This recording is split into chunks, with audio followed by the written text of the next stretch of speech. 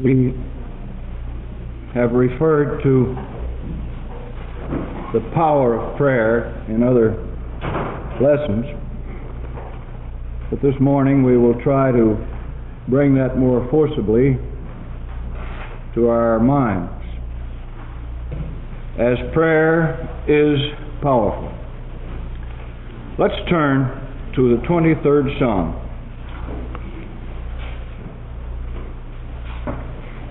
We all know this very well, but we will think of it.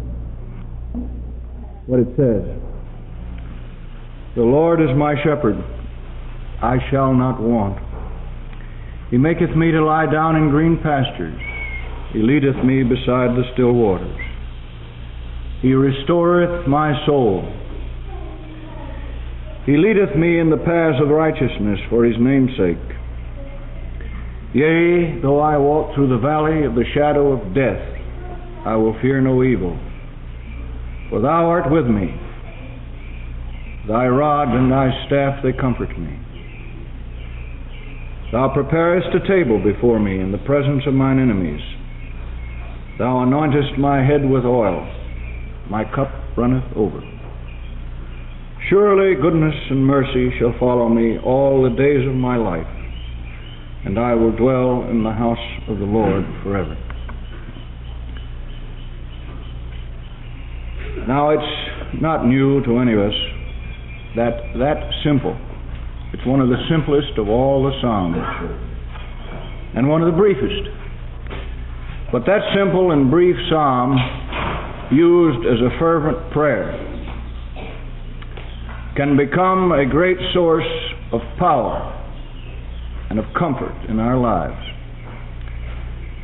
There are not many of us, perhaps, who in some hour of sorrow, great sorrow, of fear or apprehension,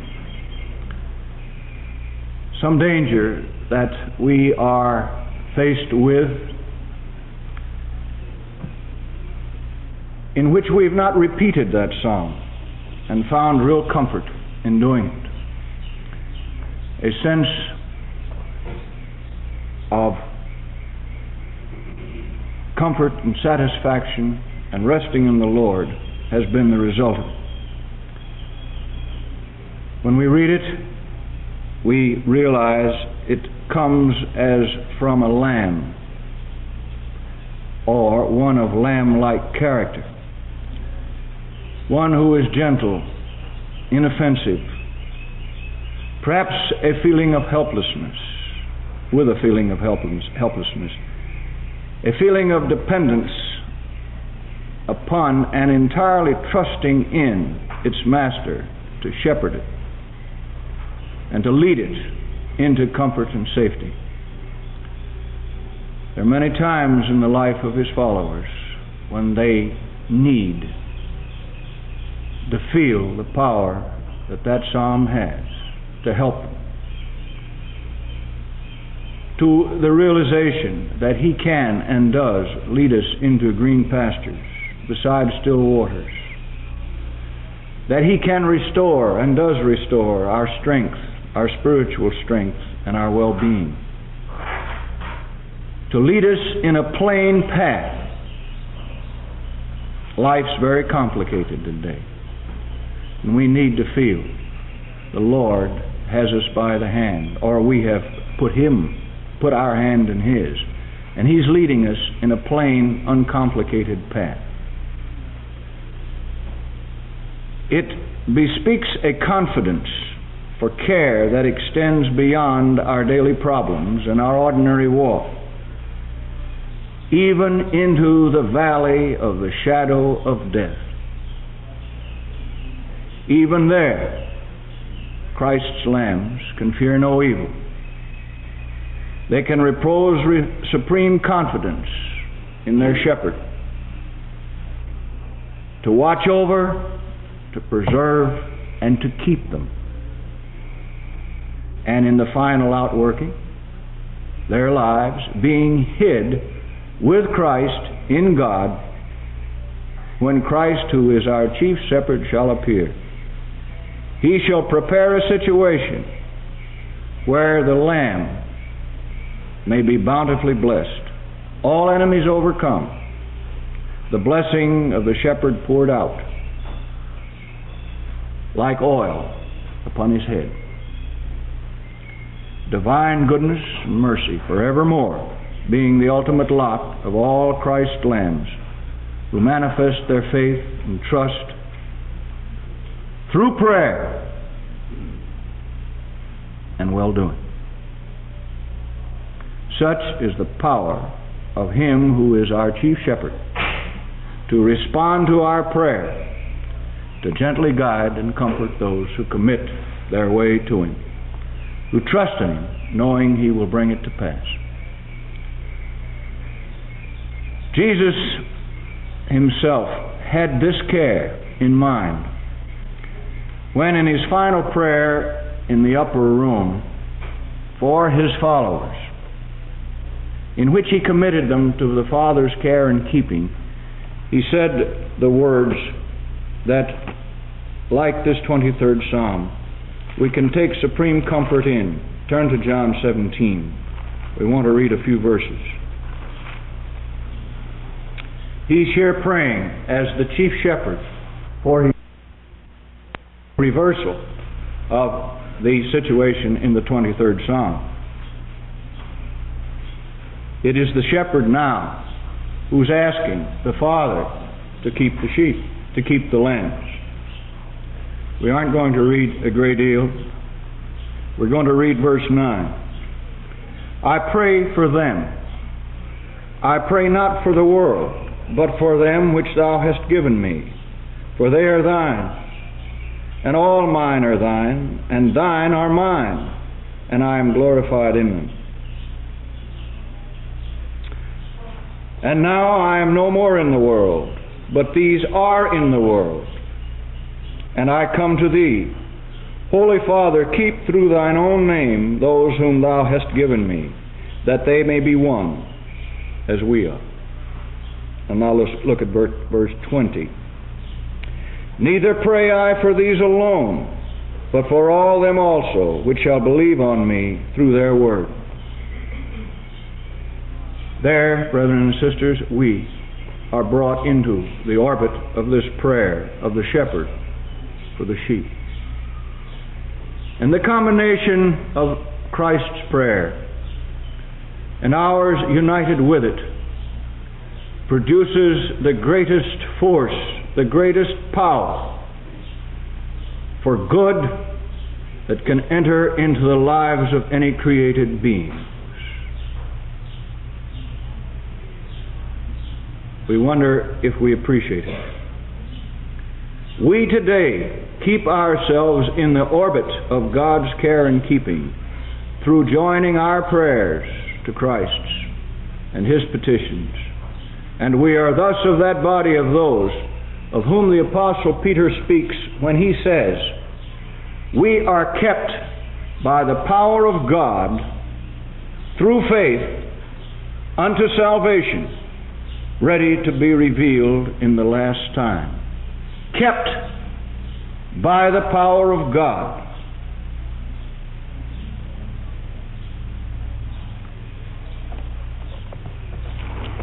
That poem, which I repeated the first verse of in the opening lessons, and the opening lesson, has a couple of others which are very striking along the lines we've been speaking. Have we trials and temptations? Is there trouble anywhere? We should never be discouraged. Take it to the Lord in prayer.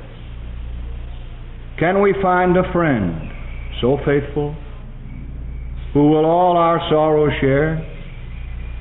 Jesus knows our every weakness.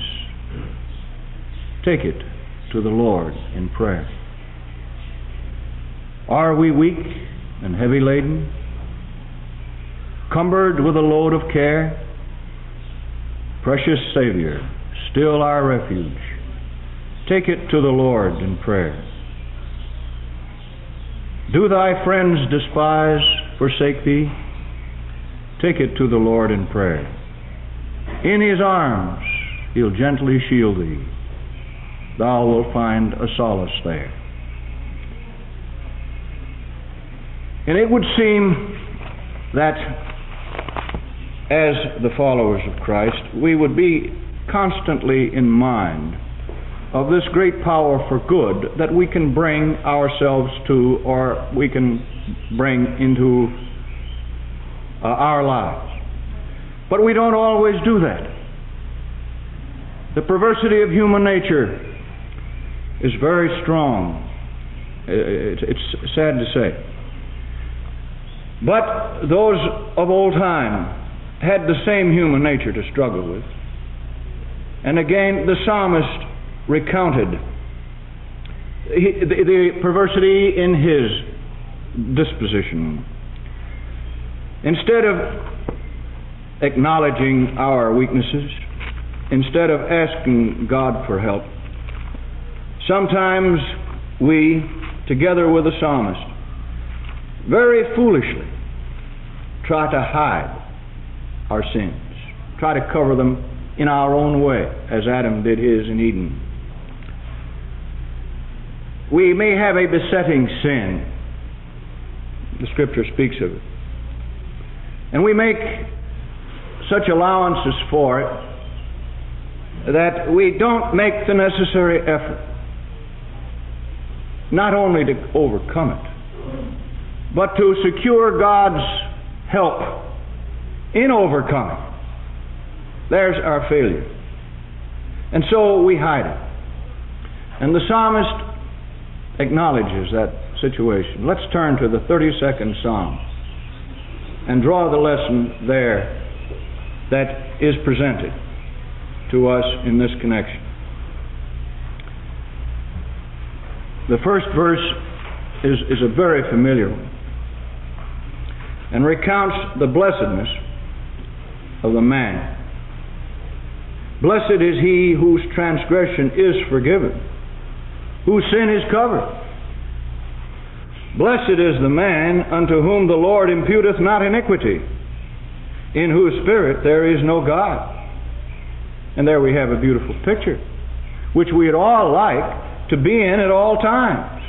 We've had the initial covering, the initial forgiveness of our sins in the waters of baptism. What a pity it is that we can't and don't remain in that kind of beautiful situation. But here he is giving us the sad condition in which he entered. When I kept silence, that is, when he failed to pray to the Almighty, my bones waxed old through my roaring all the day long. Here he is depicting his experience when he neglected prayer and confession. This roaring is the inward groaning of the Spirit, complaining against the sadness and burden that he was carrying due to the fact he was not acknowledging his transgression. He continues, for day and night thy hand is heavy upon me. My moisture is turned into the drought of summer. The freshness and natural vitality that we have when we feel buoyant and at one with God spiritually was missing. It was gone because he had allowed a barrier of silence to come between him and his Maker. What a sad situation he found himself in. Today, that kind of burden is called by those who look into the minds, it's called a guilt complex. And that's what the psalmist was carrying around with him. Let's look at verses 5 and 6 and see what he did to remedy the situation. Finally, I acknowledged my sin unto thee, and mine iniquity have I not hid. I said, I will confess my transgressions unto the Lord, and thou forgavest the iniquity of my soul. There was the happy result of finally awakening to the realization that he had taken himself away from his Creator, that he had failed to seek the source of love, of mercy, of favor, of forgiveness that he had with God. He was attempting to carry his own burden of sin, and it was too oppressive. How often have we found ourselves, perhaps, in that kind of situation? It's our own fault. It's our own failure to take advantage, brethren and sisters, of the power of prayer in our lives to secure for us the favor and blessing of God if we, in sincerity and truth, repent and call upon Him. What a burden of sin we can carry because we fail to take ourselves to God, to confess and acknowledge it. Verse 6, for this, that is, for this cause, or for this reason, that is, in order to obtain the forgiveness that is with God, shall everyone that is godly pray unto thee in a time when thou mayest be found. And that time is today, brethren and sisters. It'll be too late if Christ comes and finds us carrying that kind of a burden around with us. Then it'll be too late. So for this cause, in order to obtain the mercy and power that He can bring into our lives, will him that is godly pray unto thee in a time when thou mayest be found. So let us exercise this privilege of prayer and bring into our lives the power that is there when we call upon our Creator for help. For as we've said before, prayer becomes the means of bringing God increasingly into our lives as a constant, active force, which is the greatest power for good, the most effective defense against evil to which we can be related. We know that, but we need oftentimes to remind ourselves of it. And here's a statement in James that we need to burn into our minds. The effective, fervent prayer of a righteous man availeth much. We're going to come to that again tomorrow. And the reason it does is because it aligns that man or woman with God's ways. That's the reason that their prayers avail much, is because they align their lives with God's ways and thus bring Him in as the source of power and good, and Him who can cover or take away our sins. The most gracious invitation conceivable is held out to us in the words of the Apostle Peter. Let's turn to it. 1 Peter 5, verses 6 and 7. And how much we need this today, you know, and I know. But we only know as individuals how much we need it in our own lives. Brother Paul Bird, would you read that, please? 1 Peter 5, verse 6 and 7. Humble yourselves therefore unto the mighty hand of God, that He may exalt you in due time, casting all your care upon Him, for He careth for you. Can you think of a greater invitation, or one that we need more today than that, as a power working good in our lives? Casting all your care upon Him, for He careth for you. But He doesn't do that unless we ask Him. He doesn't do that arbitrarily. He doesn't force His attentions or His care upon us. We must ask Him for it. We must plead with Him. We must agonize at times for it in order not to awaken Him, but to awaken our own selves to our need for it.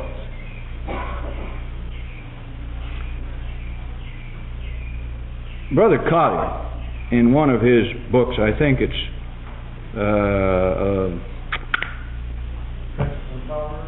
The Guiding Light, has this quotation: "When we recognize the simple truth that for the Christ follower the law of God enters into everything, then we recognize that the true Son of God is one who goes blithely all the day, neither terror-stricken nor of doubtful mind, but endeavoring to live in this sin-blighted world as God would have him live. He knows he's often sinned through weakness of human flesh, but he also knows that there is forgiveness with God." And we might add, and that forgiveness is obtainable through Christ as our mediator, through whom we come to God in prayerful petition. Brethren and sisters, that is possible. It's only possible for some of us after long, long struggles and experiences and heartaches. But it may be a lesson that we finally learn, and when we do, there's a great deal of comfort and help in it. A great sense of the appreciation of the fact that we have brought God into our lives as the greatest power for sustaining us that we know there's available. Let's look at what the Apostle Paul says in writing to the Hebrews that results from our full appreciation of the realization of Christ as our mediator, who has suffered just as we suffer. That is, of course, in the Hebrews, the 4th chapter, and beginning at verse 14. "Seeing then that we have a great high priest that is passed into the heavens, Jesus the Son of God, let us hold fast our profession. For we have not an high priest which cannot be touched with the feeling of our infirmities, but was in all points tempted like as we are, yet without sin." But let us look at this 16th verse to show the confidence that it produces, that consideration. "Let us therefore come boldly," or confidently, "unto the throne of grace, that we may obtain mercy and find grace, favor," or we might say power, to help in time of need. Phillips, in his translation, has rephrased that very beautifully.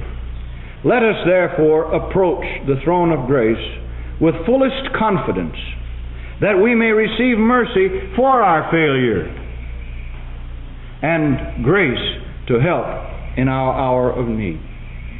Isn't that beautiful?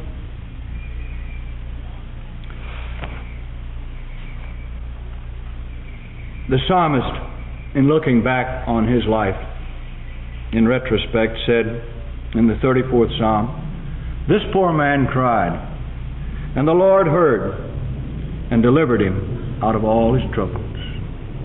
That was the power of God through prayer in his life. This poor man cried to the Lord, and the Lord delivered him out of all his troubles.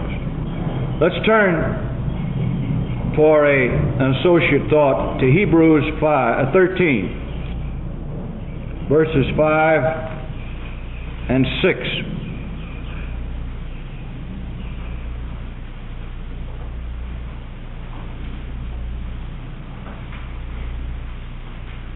Calvin, would you read that for us, please?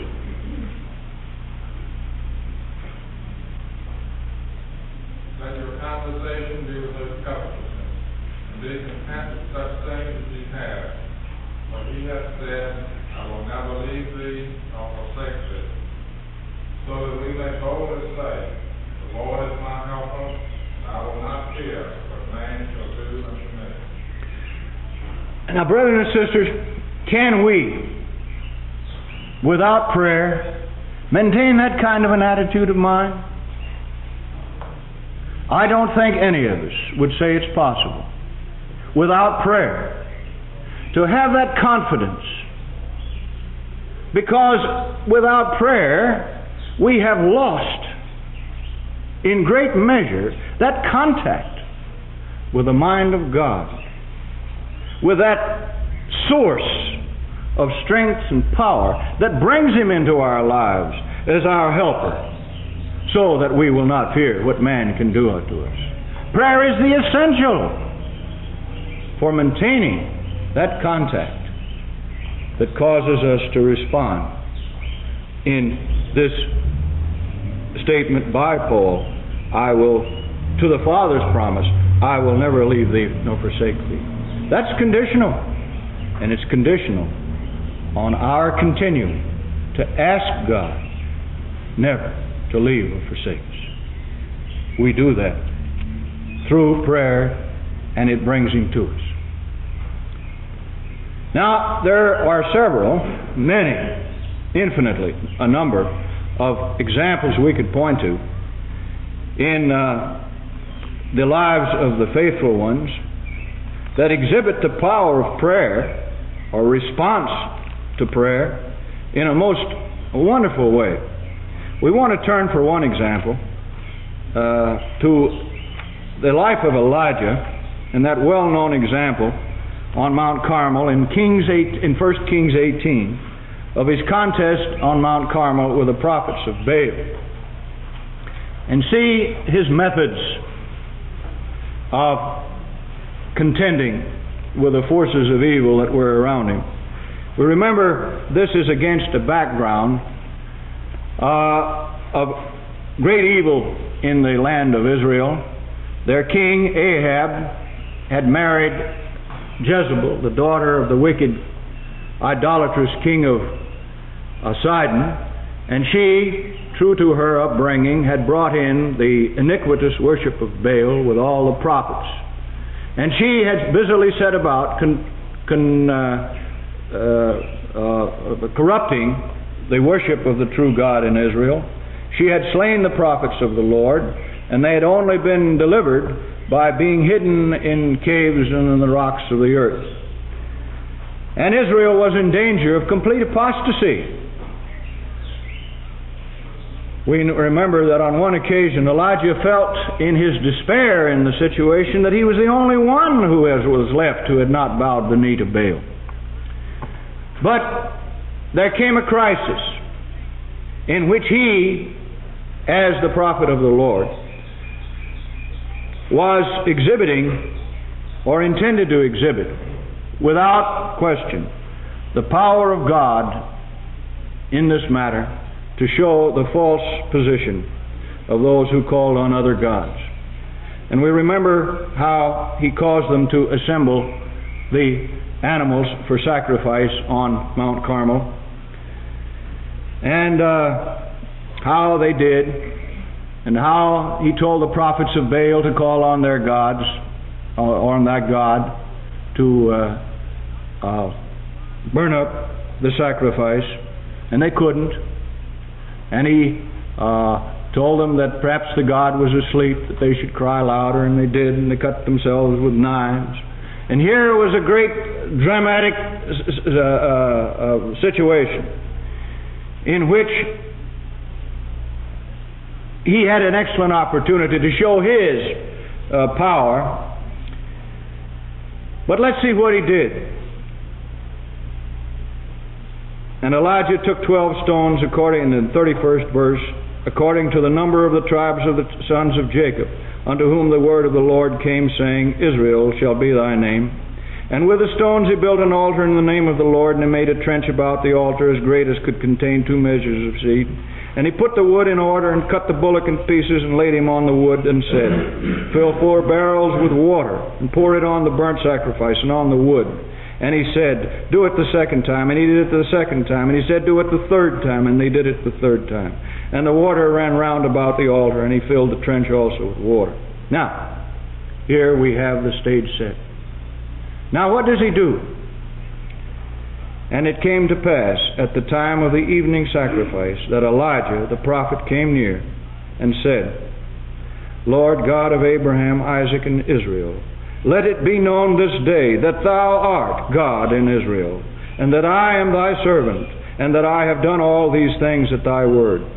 Hear me, O Lord, hear me, that this people may know that thou art the Lord God, and that thou hast turned their heart back again. That was his purpose, to bring Israel back to God, to cause his father's, God's name to be glorified in their lives, and to show the iniquitous situation that had developed as a result of their listening to the prophets of Baal. He utters this simple, quiet prayer upon which so much depended. And we know the very beautiful, very powerful way it was answered. 38th verse. Then the fire of the Lord fell and consumed the burnt sacrifice and the wood and the stones and the dust, and licked up the water that was in the trench. And when all the people saw it, they fell on their faces, and they said, The Lord, He is the God. The Lord, He is the God. And so there we have, in the life of this prophet, a very wonderful demonstration of the way in which the Lord responded to that brief, simple prayer that called on Him to vindicate His name and to justify Elijah for his faith. We'll never, any of us, in this day and time, be Elijahs. But we have times in our lives when to us we're faced with problems that may be to us in our weakness just as great as this one was to Elijah in his great strength. My mind goes back, maybe yours does too, to the impact on the life of a young brother who's called to go into representing and carrying and witnessing to their faith when they're asked to do by the authorities something they cannot do. Take up arms and slay their fellow men. That brings an impact in their simple faith that to them may offer the same kind of need to vindicate the name of God and to justify their position that Elijah had his. And they need our prayers, and they need to approach God very much, just as Elijah did here, for help to overcome that kind of an obstacle. Let's think of another case. The case we referred to yesterday, but under a different situation. Daniel, chapter 2.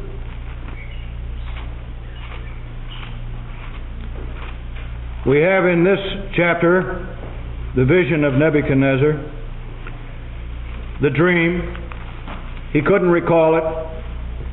He calls on his own magicians and soothsayers and astrologers for the explanation. They couldn't help because they didn't know the dream and he couldn't recall it. The edict goes forth that all the wise men are to be destroyed, of which Daniel was at that time one of the number, a young man. And Daniel had not had an opportunity, we recall, to consider the matter. And he approaches the king's captain, Arioch, in the 15th verse. Why is the decree so hasty from the king? Then Arioch made the thing known to Daniel. Then Daniel went in and desired of the king that he would give him time, and he would show the king the interpretation. So then, Daniel went to his house, and made the thing known to Hananiah, Mishael, and Azariah, his companions, that they would desire mercies of the God of heaven concerning this secret, that Daniel and his fellows should not perish with the rest of the wise men of Babylon. And then was the secret revealed unto Daniel in a night vision. The offering of prayer, the bringing in of the power of God by prayer into this matter.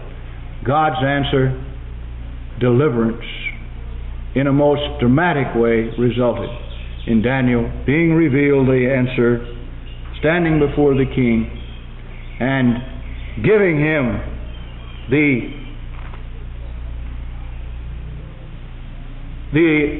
initial thought in that time that there was a God of heaven that revealed the secrets, and that he, Daniel, was not doing anything by his own strength, but because God had revealed this to him in answer to his prayer. Daniel's salvation at that time, his being spared, was at issue, and God answered his prayer. Such, brethren and sisters, is the power of prayer in the lives of those who put their trust in him. We might come down a little nearer to our own day and time. We think about a situation not exactly like this, but one which has the same overtones. We think of an immigrant on a sailing ship in the year 1832, bound from Britain to America. That voyage was in a little vessel, a sailing ship of 1832, a few hundred tons burden, or maybe it was 4,000, I forget which. And it had been beset with a very stormy voyage. Several weeks had been accomplished in the voyage, and as it neared the American coast, through some carelessness and improper seamanship, it was allowed to come too near the rocks that lay along the coast and were concealed by the sea. Well, suddenly that little vessel struck a submerged rock, and it was temporarily grounded. Well, immediately the passengers panicked, and it did appear that the ship was doomed to break up right there, right then and there, and go to the bottom. Well, one of the passengers, the one we have in mind particularly, while maintaining his relative sense of calm, he was very agitated. He realized that if he did perish in the sea, he was without hope. He'd given no particular thought to God and the Bible or the future, and he was entirely unprepared to die. But in recording the incident, he says that he determined that if the waves did close over him, he would go to the bottom with a prayer, "Lord, have mercy on me, for Christ's sake." And he further goes on to say that he resolved at that moment within himself that if he was spared, he'd never rest till he found out the truth of the matter. And he would never again be found in such circumstances, in such an ignorant and uncertain state of mind.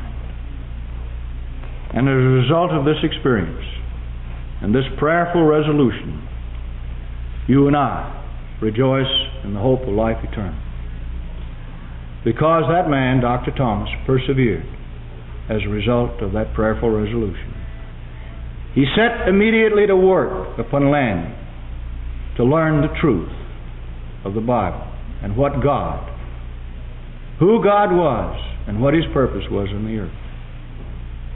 And he brought it in the providence of God to light. The Lord must somehow have realized the depth of thought and resolution and prayer that was generated on this occasion. Such was the power of that response or that coming to God in his life. And you and I are the beneficiaries of it.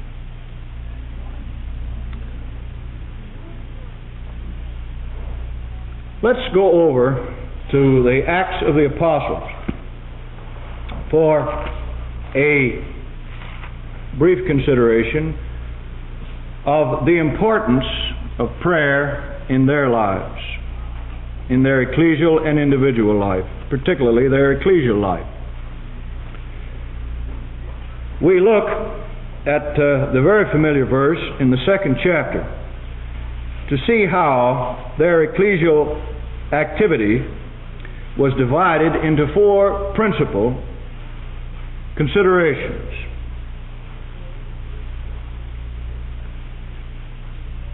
We're told they continued steadfastly in the apostles' doctrine and fellowship, and in breaking of bread, and in prayers. They were the four essentials. Have they changed in their essentiality? Would we be able to dispense with doctrine? That's the foundation of the whole matter. Would we be able to have an ecclesia if we dispensed with the scriptural fellowship that is involved one with another?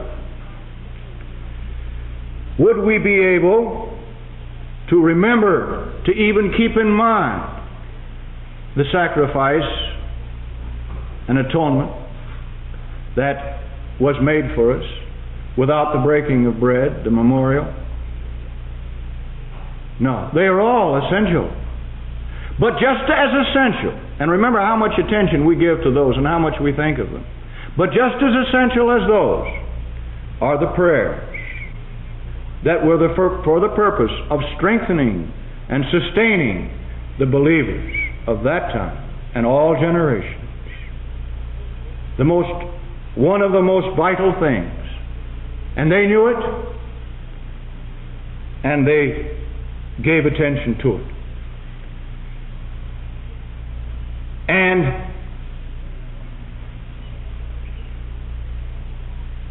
there is evidence further of how powerfully their prayers worked for them.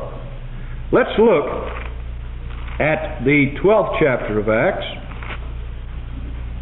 at an incident, a very, very dangerous situation, and see the power of prayer at work there.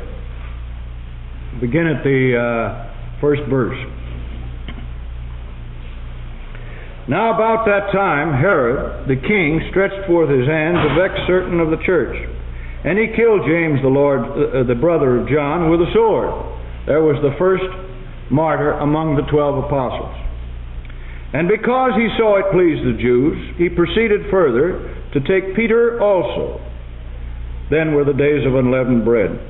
And when he had apprehended him, he put him in prison, and delivered him to 4 quaternions of soldiers to keep him, and intending after Easter or Passover to bring him forth to the people.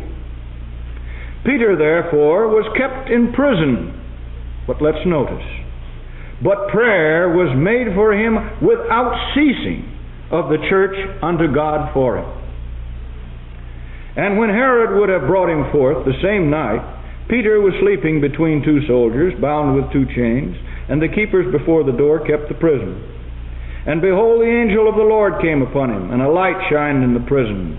And he smote Peter on the side, and raised him up, saying, Arise up quickly. And his chains fell off from his hands. And the angel said unto him, Gird thyself, and bind on thy sandals. And so he did. And he saith unto him, Cast thy garment about thee, and follow me. And he went out, and followed him, and wist not that it was true,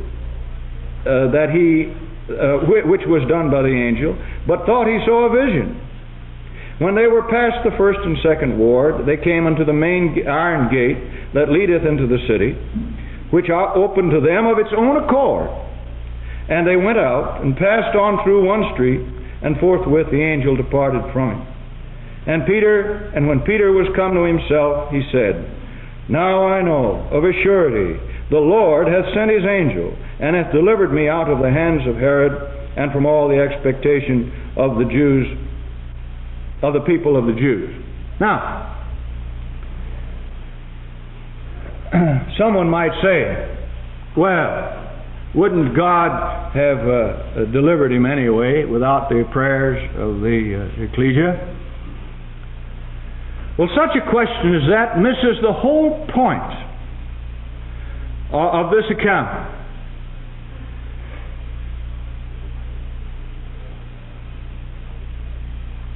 The ecclesia, very earnestly and very prayerfully, joined in spirit with Peter in his peril. They, through prayer and in their praying for him, realized his danger, and they placed themselves in his position with him. They couldn't go to him. So they asked the Lord, in their realization of his peril, and that they were one with him in this matter. They asked the Lord. It says, prayer was made without ceasing of the church unto God for him. They agonized in this matter because they realized the serious consequences. They saw the need for a power to help Peter, which was beyond their own means of doing. And so they, by prayer, brought the greatest power they could into the matter. And God responded just as he had promised through Christ that he would do. But it took faith and perseverance through prayer. But they united themselves with Peter in his peril in this matter. They might have said, oh, Peter's the leader of the apostles. God won't let anything happen to him. They didn't reason that way. It took prayer, and prayer was made without ceasing, and the prison doors were opened, and Peter was delivered. And the first century ecclesia never ceased to recognize the power of God in these matters and to bring him to their side in their great times of spiritual and literal danger. Sister. Sorry to interrupt, but it's just so troubling in my mind why we can't have that same collective, humble approach to God through prayer in these days of darkness that we have. I mean, the darkness seems to go over after long periods of time, and I think that the different people in the thought of the different meetings, and I believe that it was a real faith and humble, earnest prayer that God would really help. Sister Nelda, you're getting the very point of our whole discussion. And that's the thing we need to awaken to. For 3 days now, it's been going over in my heart about it shouldn't be, because if we have the faith and we believe all these instances that we read about, it isn't going to do us any good if we don't exercise it in a noble way. And I don't believe things should go on in day and day and day without an earnest, humble approach to God. And if you can't do it with just your small nucleus, surely the other brethren could be asked to please do nothing but earnestly pray day by day for the help. Our purpose here is, as I'm sure we've all sensed it, is to bestir ourselves in a review of these things as to how, as a people of God, God's arm is not shortened in this matter in our day.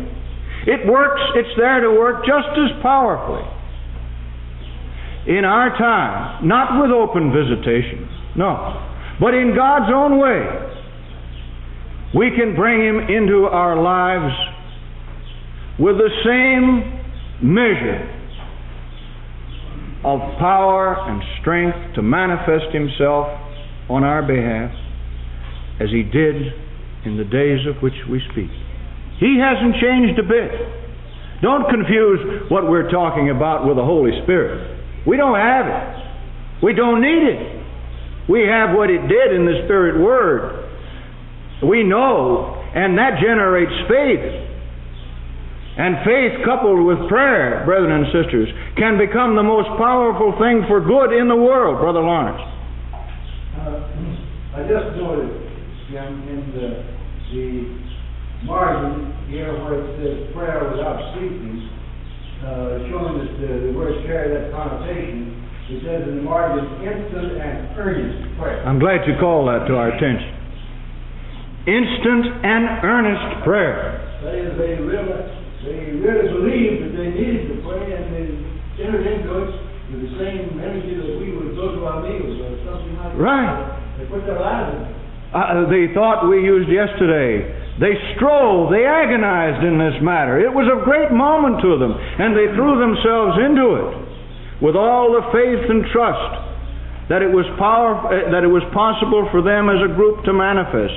And God answered it. The fulfillment of His promise, the effectual fervent prayer of a righteous ecclesia availed much.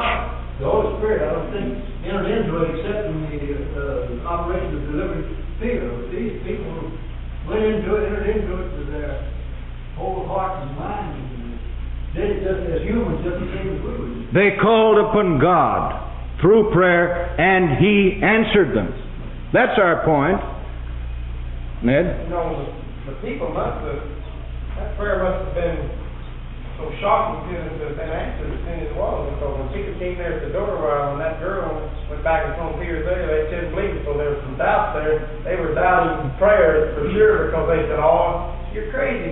That's his spirit or something." So evidently this kind of took them aback, even though they had prayed for that very thing. Here he was. They didn't expect that to deliver. Suppose we change your word doubt to surprise that it was answered so beautifully, so quickly and so beautifully, and so soon. Yes, quickly or soon. There's the thought. They didn't doubt, because when doubt comes in, what does that do to our that shows a lack of what? Faith. And faith is the vital ingredient of this whole business. Remember, when let me see the thing I want. He says we can remove mountains by our prayers. What kind of mountains? We aren't interested in removing a literal mountain, but we are interested in removing the mountains of obstacles with which each of our paths are confronted every day. And sometimes they're pretty big, and they wear us out in trying to get over them. But He can remove them. Your point reminds me of, it's humorous, maybe it doesn't belong here. I don't know, Sister Gladys may have told me this story, but it's about the woman who had a mountain in front of her house. It obstructed a beautiful view. She thought, well, I'd like to get that thing out of the way. She prayed. Well, she got up the next morning, the mountain was still there. Well, she said, I knew it would be. Well, that's the point. The believers didn't approach the matter like that. They didn't accomplish this thing with a doubt in their minds. But they were somewhat surprised and astonished that the eternal Father they were praying to did reach out so quickly and so beautifully and so wonderfully and delivered the one for whom they were praying. So, we can give God the same opportunity to demonstrate in our lives the answers to our prayers. And sometimes we'll be surprised in the way that He will answer. All right, Shirley, you had your hand up with it? Sometimes we'll be surprised that it comes so quickly. Exactly. It astounds us. That it does. That's right, we're astounded. Now, I hope at the end, oh boy, I'm not half covered on this. Well, we'll go on with the discussion. Brother Al. There's one more element in this prayer that is not specific dimensions. Is Thy will be done. That's right. We need to bring that in. We have introduced that, you remember, as the limiting characteristic in this whole matter. And tomorrow we probably, or the next day, will bring in that factor again in this matter. Here are a number of things that we need to think about. We don't only pray for ourselves, for deliverance from danger. We have a number of things that we are instructed to pray for in Scripture. Let's very quickly turn to some of them. Ned, you get 1 Timothy 2, 1 and 2. Wanda, please get Romans 10, 1. Travis, Psalms 122, 6. Joy, Luke 10:2. Charlotte, Ephesians 6:19. Jean, 1 Timothy 2:1-4. Tom, Luke 6:28. And Vera, Romans 1:9. And Mother, Matthew 6:10. These are some of the things we are instructed to pray for. So we don't want to overlook them. We may be so inclined to pray for ourselves or for specific incidents that we overlook these broader things which we need to solicit, petition, and bring God into. Read yours, please, Ned. 1 Timothy 2:1 and 2. I exhort therefore that first of all supplication, prayer, and intercession, and giving of thanks be made for all men, for kings and for all that are in authority, that we may lead a quiet and peaceful life in all godliness and honesty. Now, there is a specific instruction, isn't it? For kings and those that are in authority. For what purpose?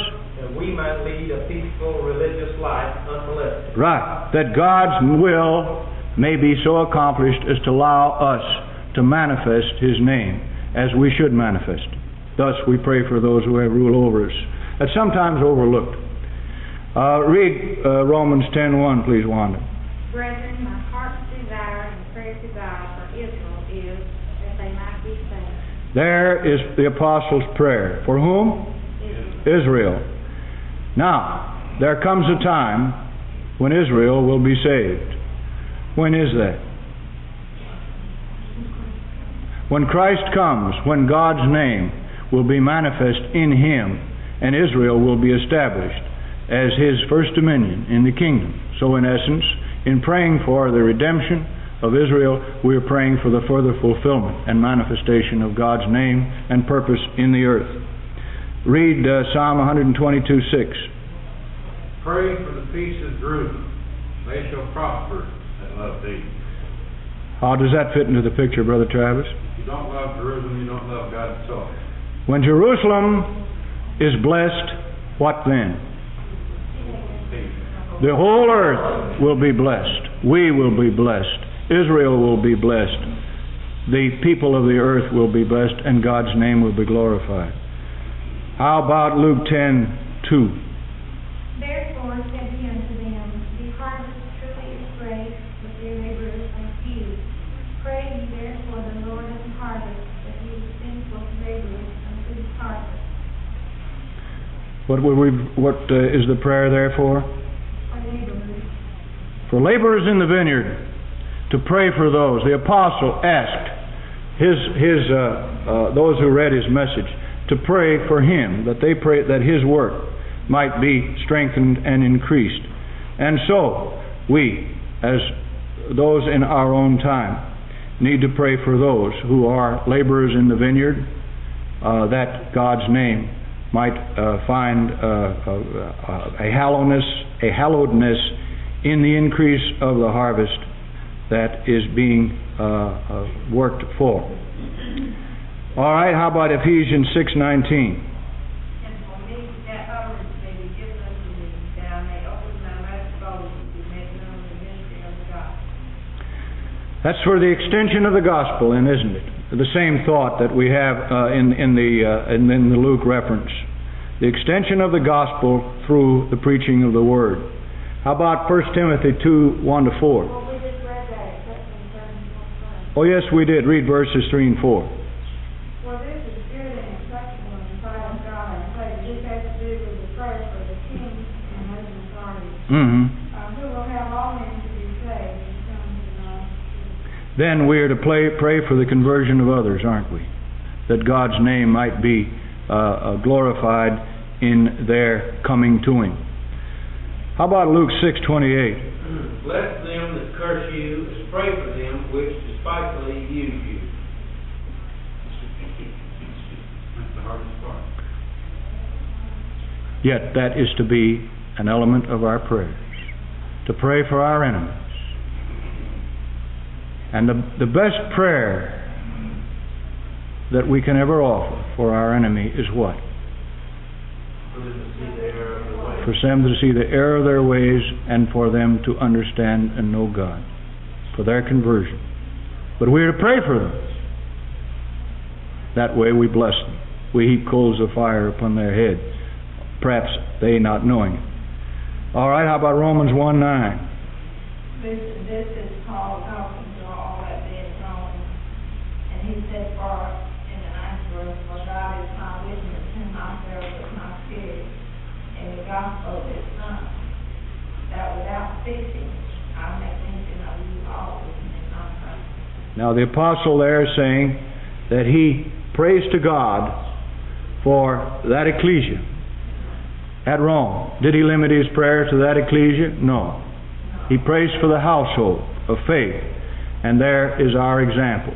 We ask God's blessing upon not only those with whom we are closely associated, but the whole household of faith enters into the orbit, that they would continue in the orbit of his love and care and keeping. That is, we pray for the whole body of Christ, who are, I believe it's being brought out, the ecclesia of God. Then we'll close with Matthew 6:10 on this.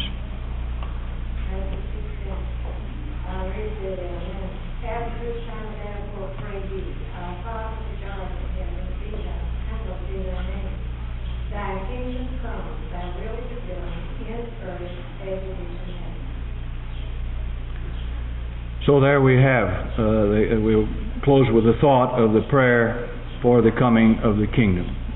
Thy will be done. Thy kingdom come, thy will be done on earth as it is in heaven.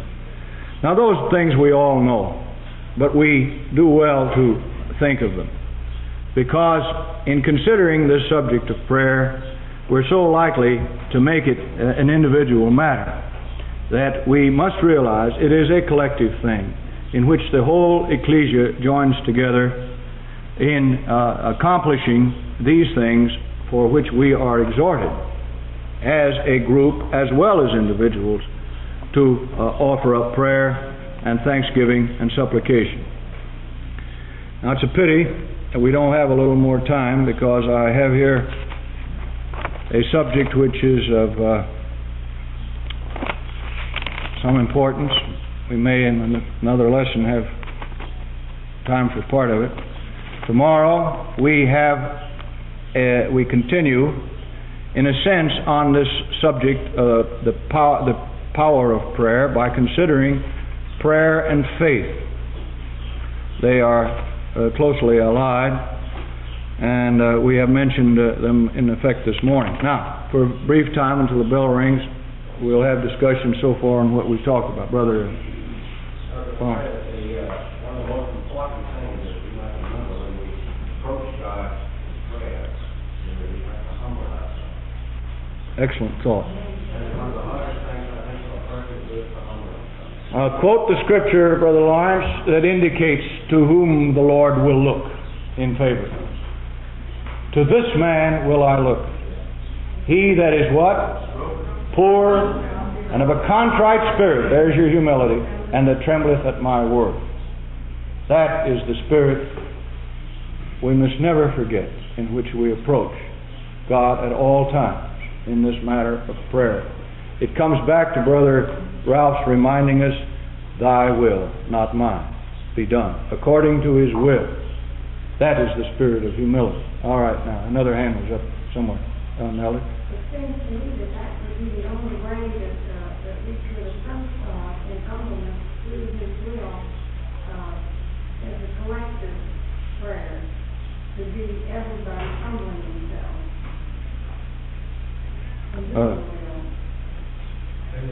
You were speaking in this 12th chapter of Acts about someone then may say, well, God had a work for Peter and would deliver him also. But we can see in the first couple of chapters that there's the indication that James was killed, and therefore they didn't know what was going to happen to Peter. That's right. You know, somebody there might say, And this we won't answer, but it just raises a point. Well, why was James allowed to perish, and why was Peter spared? That's one answer, and it's a good one. Huh? His probation had reached its end, and the Lord knew it. The Lord does all things well in those things. Somebody might say it looks like there's a bit of discrimination there. The Lord allowed James to perish, and on the other hand, spared Peter.